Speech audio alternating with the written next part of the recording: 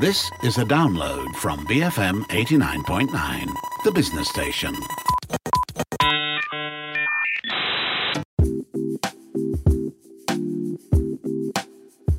Good morning. Thank you for joining us on Resource Center. This is Audrey Raj.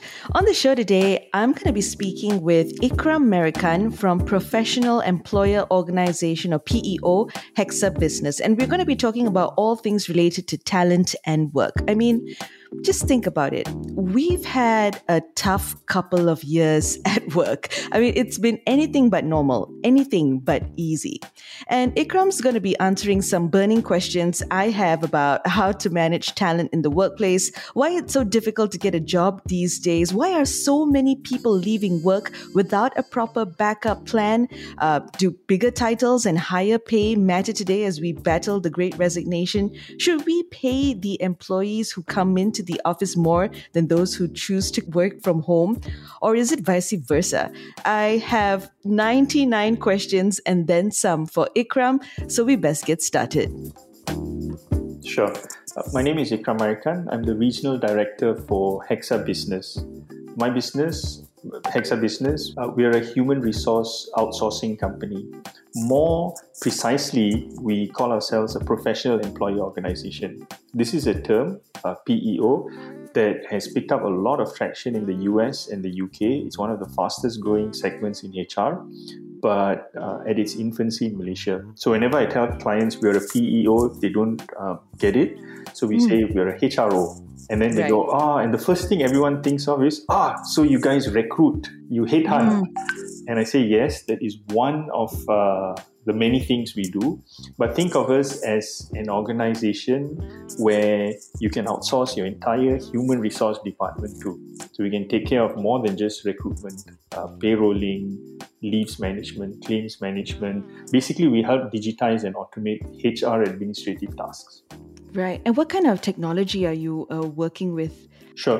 We've got a HRIS, a Human Resource Information Systems, but we also work with partners in terms of technology. So we found that instead of trying to reinvent the wheel, is to actually get people who are really good at what they do and sew these different technologies together and provide a solution that's very comprehensive. So our value add is integrating all this and providing a comprehensive solution to the end customer.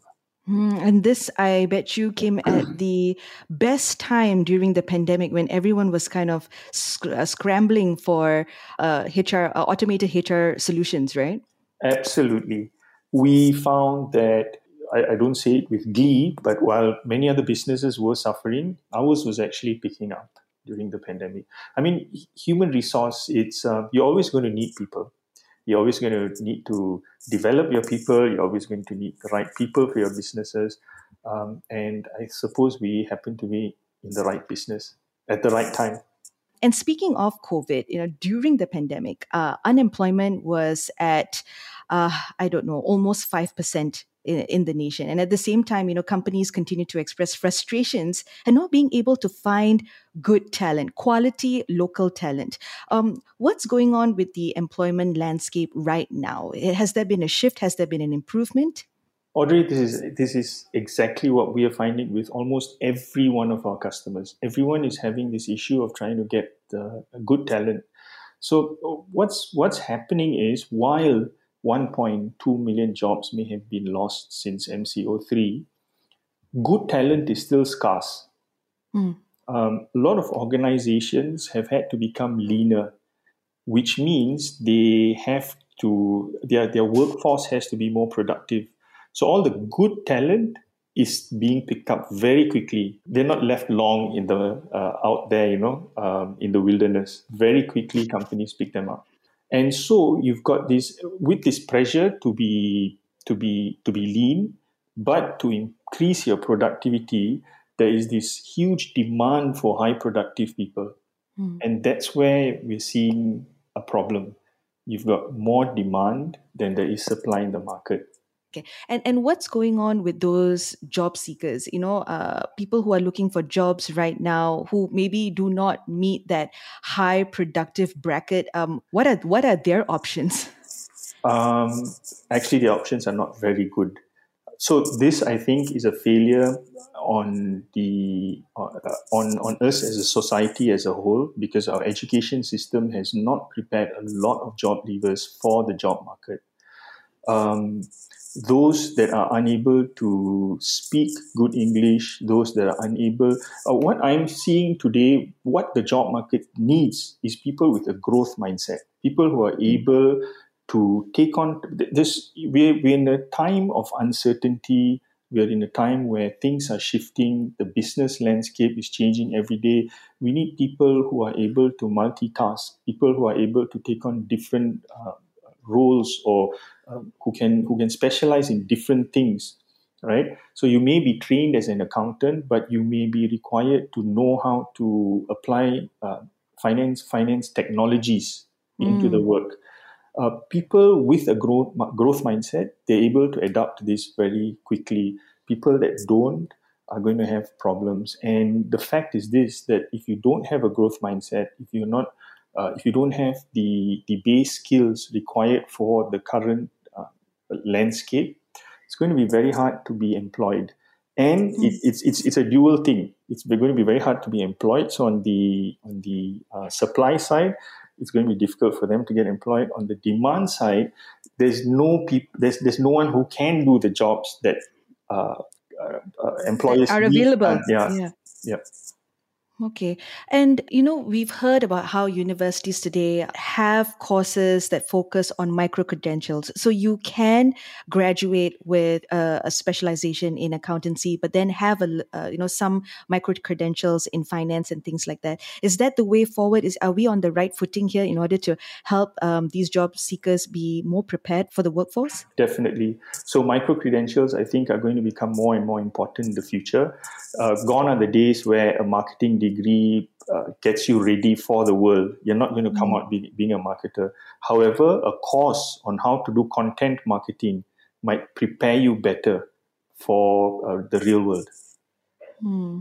Now, Ikram, we know hiring is an expensive process. It's also a highly time-consuming one.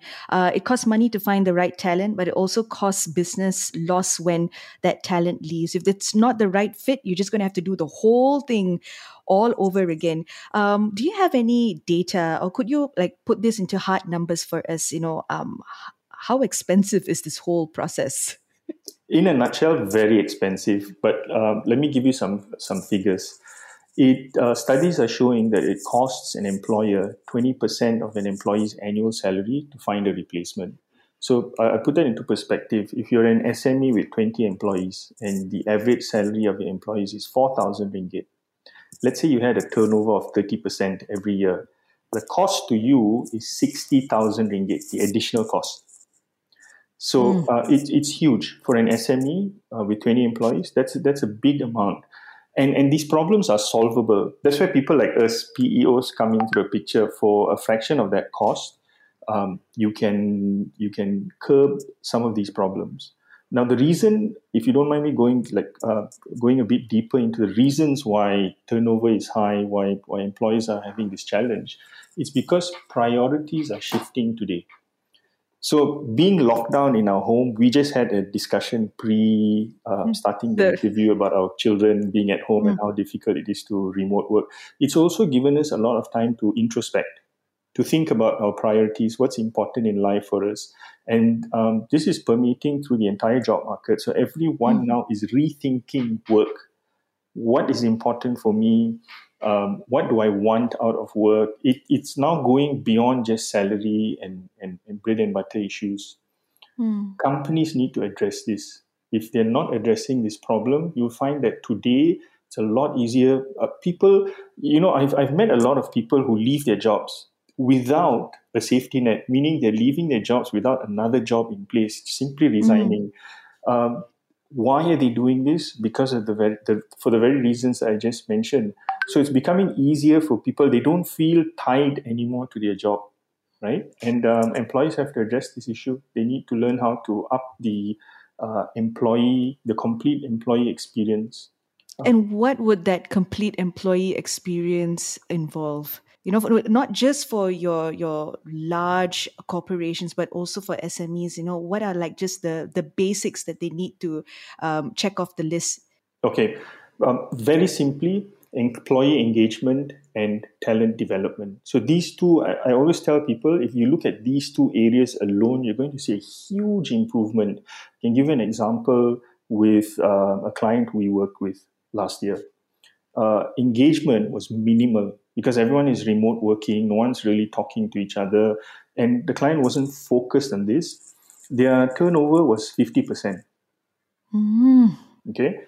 That is... Oof. Yeah. And they're stuck in this 80s or 90s way of HR, doing HR. So in the 80s and 90s, HR was all about payroll, claim management, leave management, administrative tasks. But all these administrative tasks today can be automated and digitized. That's what a PEO like us does. Okay, which then frees up time for the client to focus on these two matters. These are what I call high value HR activities: engagement and talent development. And that is what HR this HR of the future, that's what HR in every organization should be focusing on, which even MNCs are not doing enough of. So I mean, that brings me to my next question, right? But MNCs, they would have the upper hand in providing a better work experience. The larger they are, the more resources are at their disposal, to provide the best employee experience. So where does this leave SMEs? How can they even compete for high quality talent? Yes.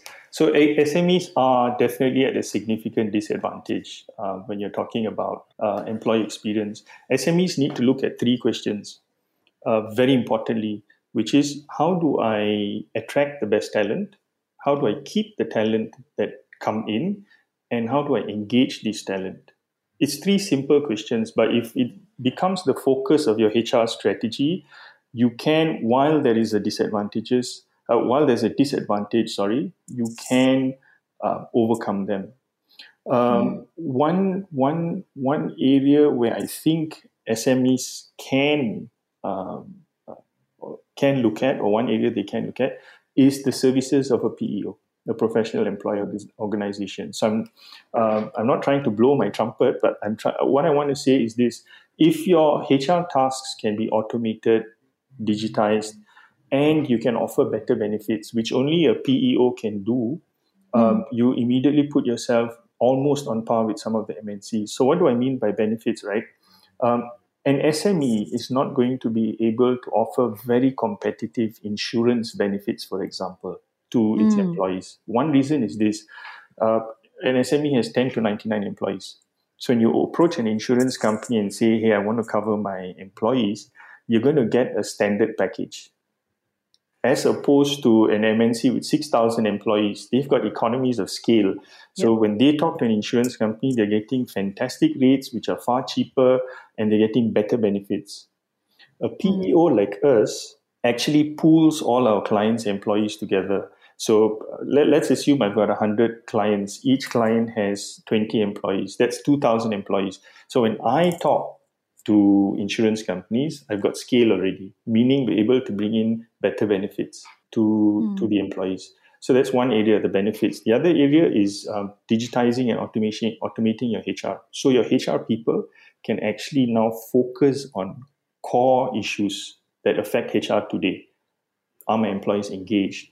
What's important for my employees? What do they think of the company? How can I change their perception? Are the managers treating employees in the right way? Do we have proper structures and systems in place to reward performance and to weed out non-performers? Because honestly, when you've got people who are performing and an equal number of people who are not performing, and there's no distinction, there's no reward system to reward these people that are performing, eventually everyone just slips into mediocrity.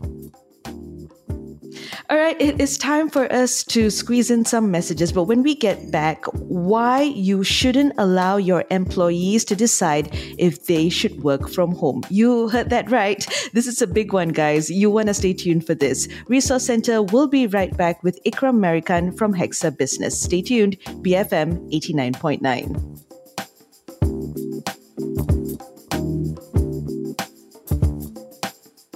benchmark for managers. BFM 89.9.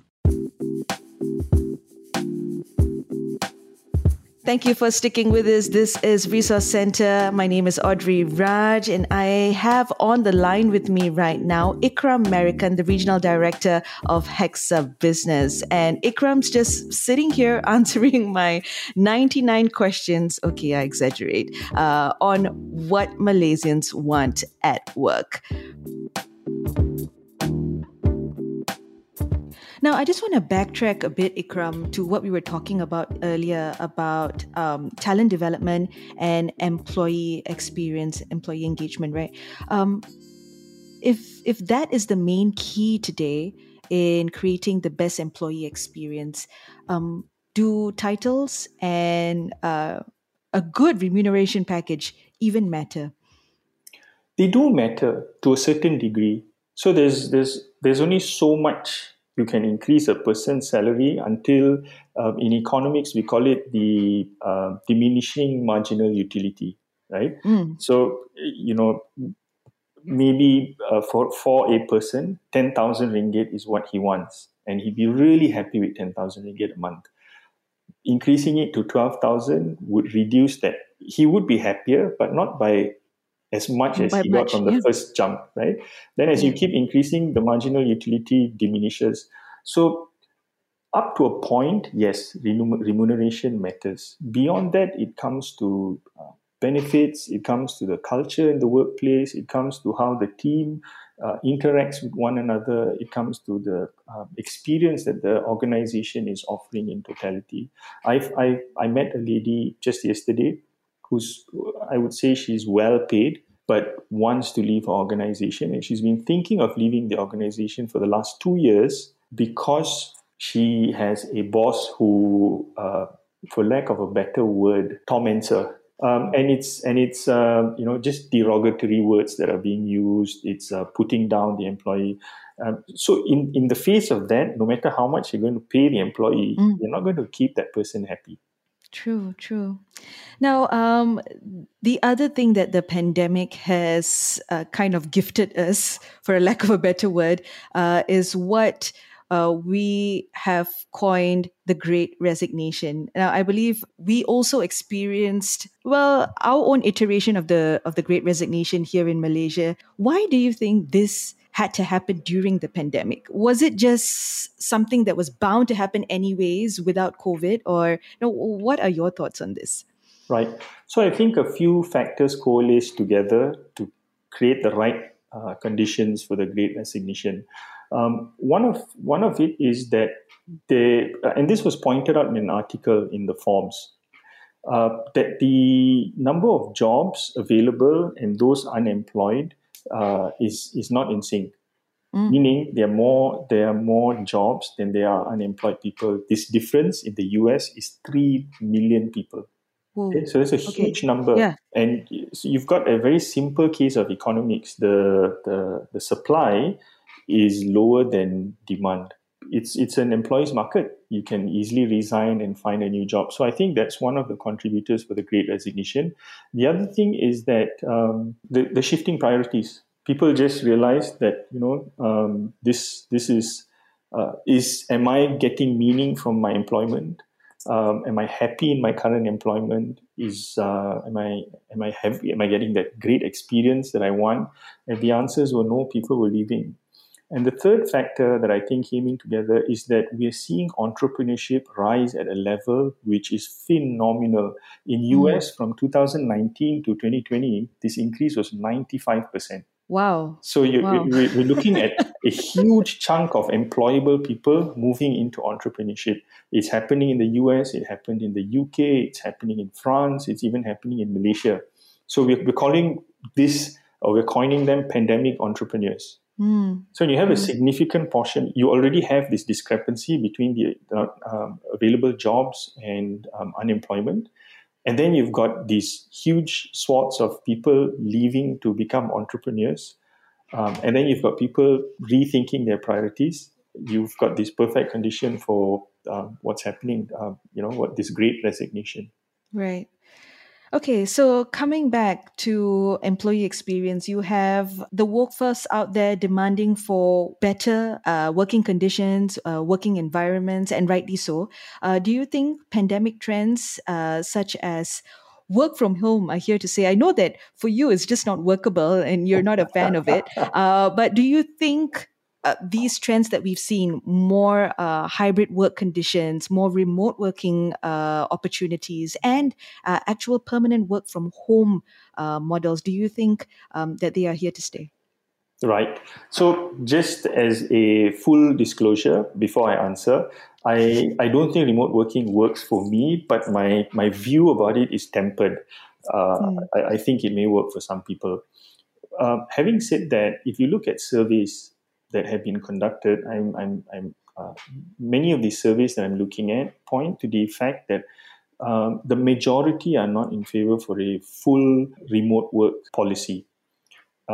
You've got some those that on one end of the extreme, which is a small minority, and then you've got the others on the other end of the extreme, which is complete work on site, work in the office, which again is a minority, and the majority is sitting in the middle. So most people want a hybrid solution, mm, mm, which is a combination of working from home and working on site. And I think this is the best model moving forward.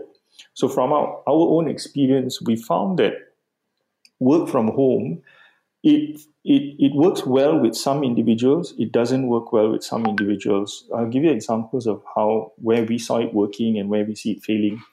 With high performers who are highly experienced, we find that when they work from home, they're still productive. There's no decline, and they're able to thrive in that condition.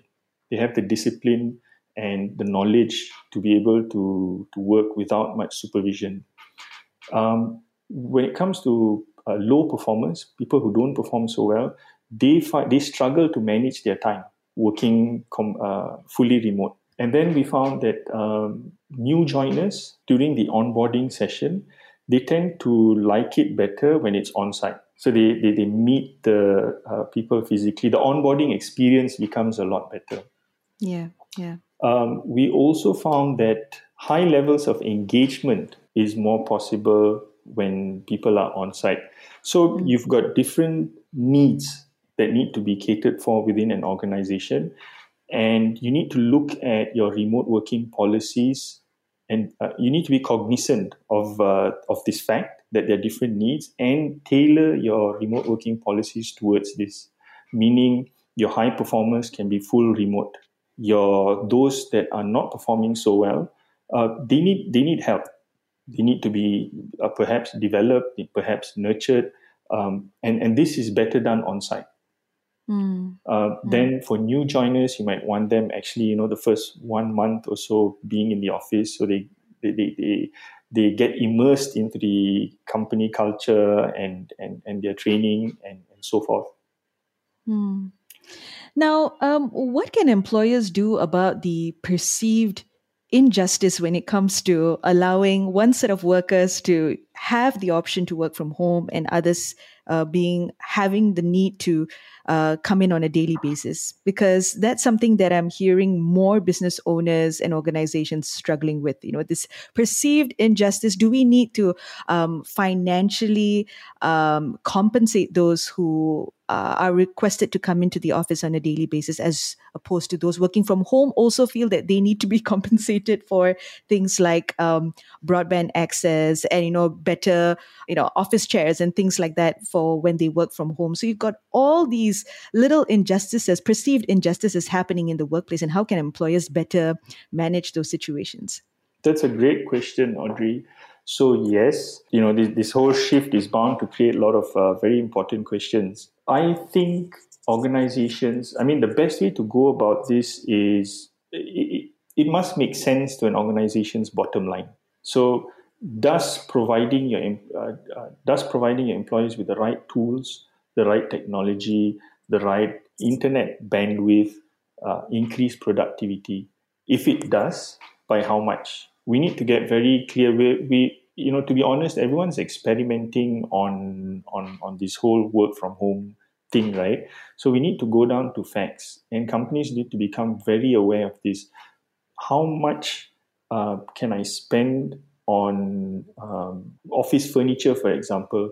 There's one company I know that's giving their employees a budget to buy a workstation at home, right? Does that help your employee by how much? Is it worth? Am I getting good return on the dollar for this, right? And you'll find most of the time that investing in things like this, in tools, in technology, in your employees' development, in training them, it pays off. So let's not look at it, because if you're going to answer it from a very general point of view, or you're looking at it whether it's right or wrong or good or bad, it's going to be very hard. There's a lot of gray areas. But if you look at the returns from investing in your employee, giving them the right tools and technologies, that is without a doubt is going to produce good returns.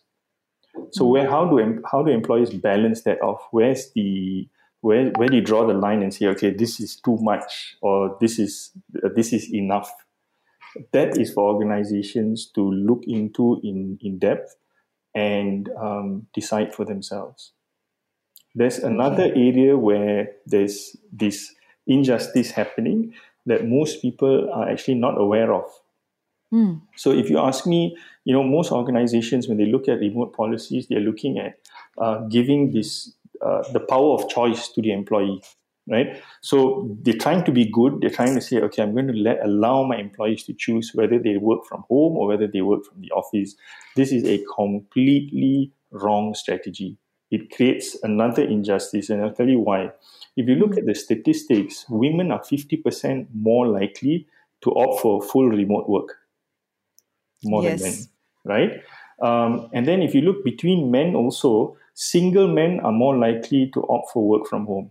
Men with families might opt for working for having a flexible arrangement, or from working at home. So over time, if you allow employees to choose, you're going to find that a very clear segregation takes place.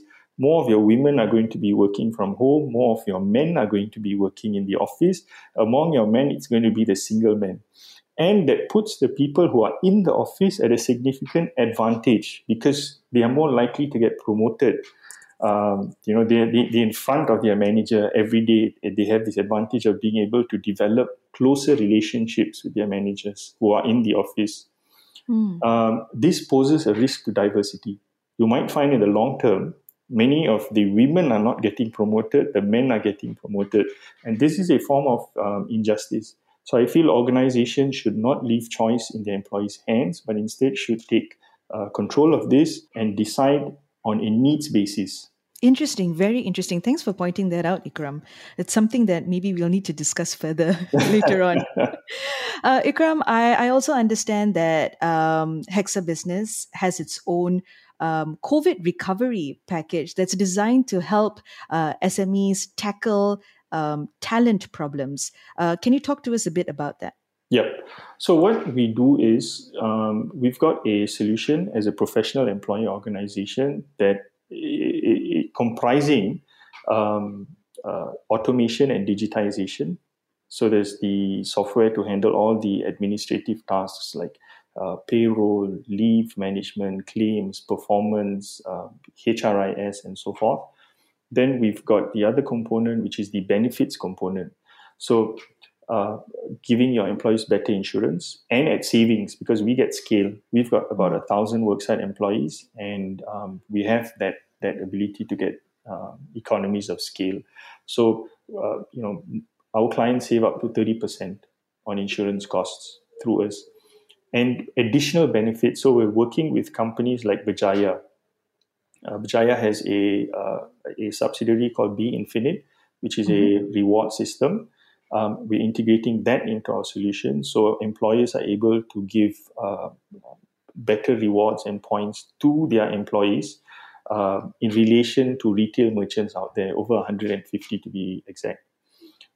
We've got a outpatient solution, which is app-based. So your employees when they make a GP visit, they just flick out the app, they scan the QR code at the doctors after the checkup, You just key in the app what's the amount to be paid, and it's done.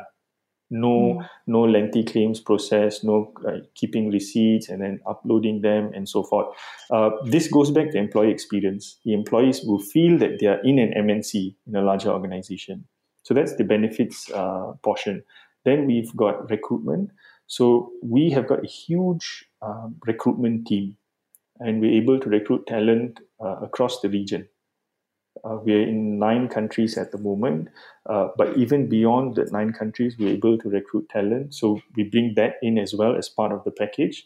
Then we've got templates. So a lot of SMEs struggle with this offer letters, hiring letters, disciplinary letters, employee handbook. Everything can be custom made for our clients. And they get access to all these templates. And finally, we package consulting work as well. Things like, how do you come up with a good remote working policy? Are you compensating your employees well? What is your training and development plans for employees? So we help answer some of these questions. Right. Excellent. Now, for our listeners tuning in right now who would like to get in touch with Hexa Business on your recovery package, or, just to explore some of your services, is there a website that they can go to? How can they get in touch? Yes, our website is Hexa Business. That's HEXA business.com. And if you missed out on any part of this show, you know what to do. You can go look for the podcast on our website. That's bfm.my. You can also find all our podcasts on the BFM app that's available on the Apple App Store and on Google Play. I've been speaking with Ikram Marikan, the Regional Director at Hexa Business. My name is Audrey Raj. More Resource Center coming to you same time next week. But till then, have a wonderful week ahead. BFM 89.9.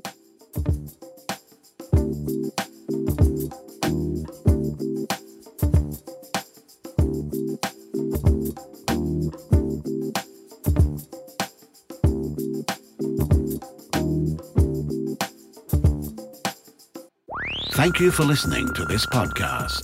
To find more great interviews, go to bfm.my or find us on iTunes. BFM 89.9, the business station.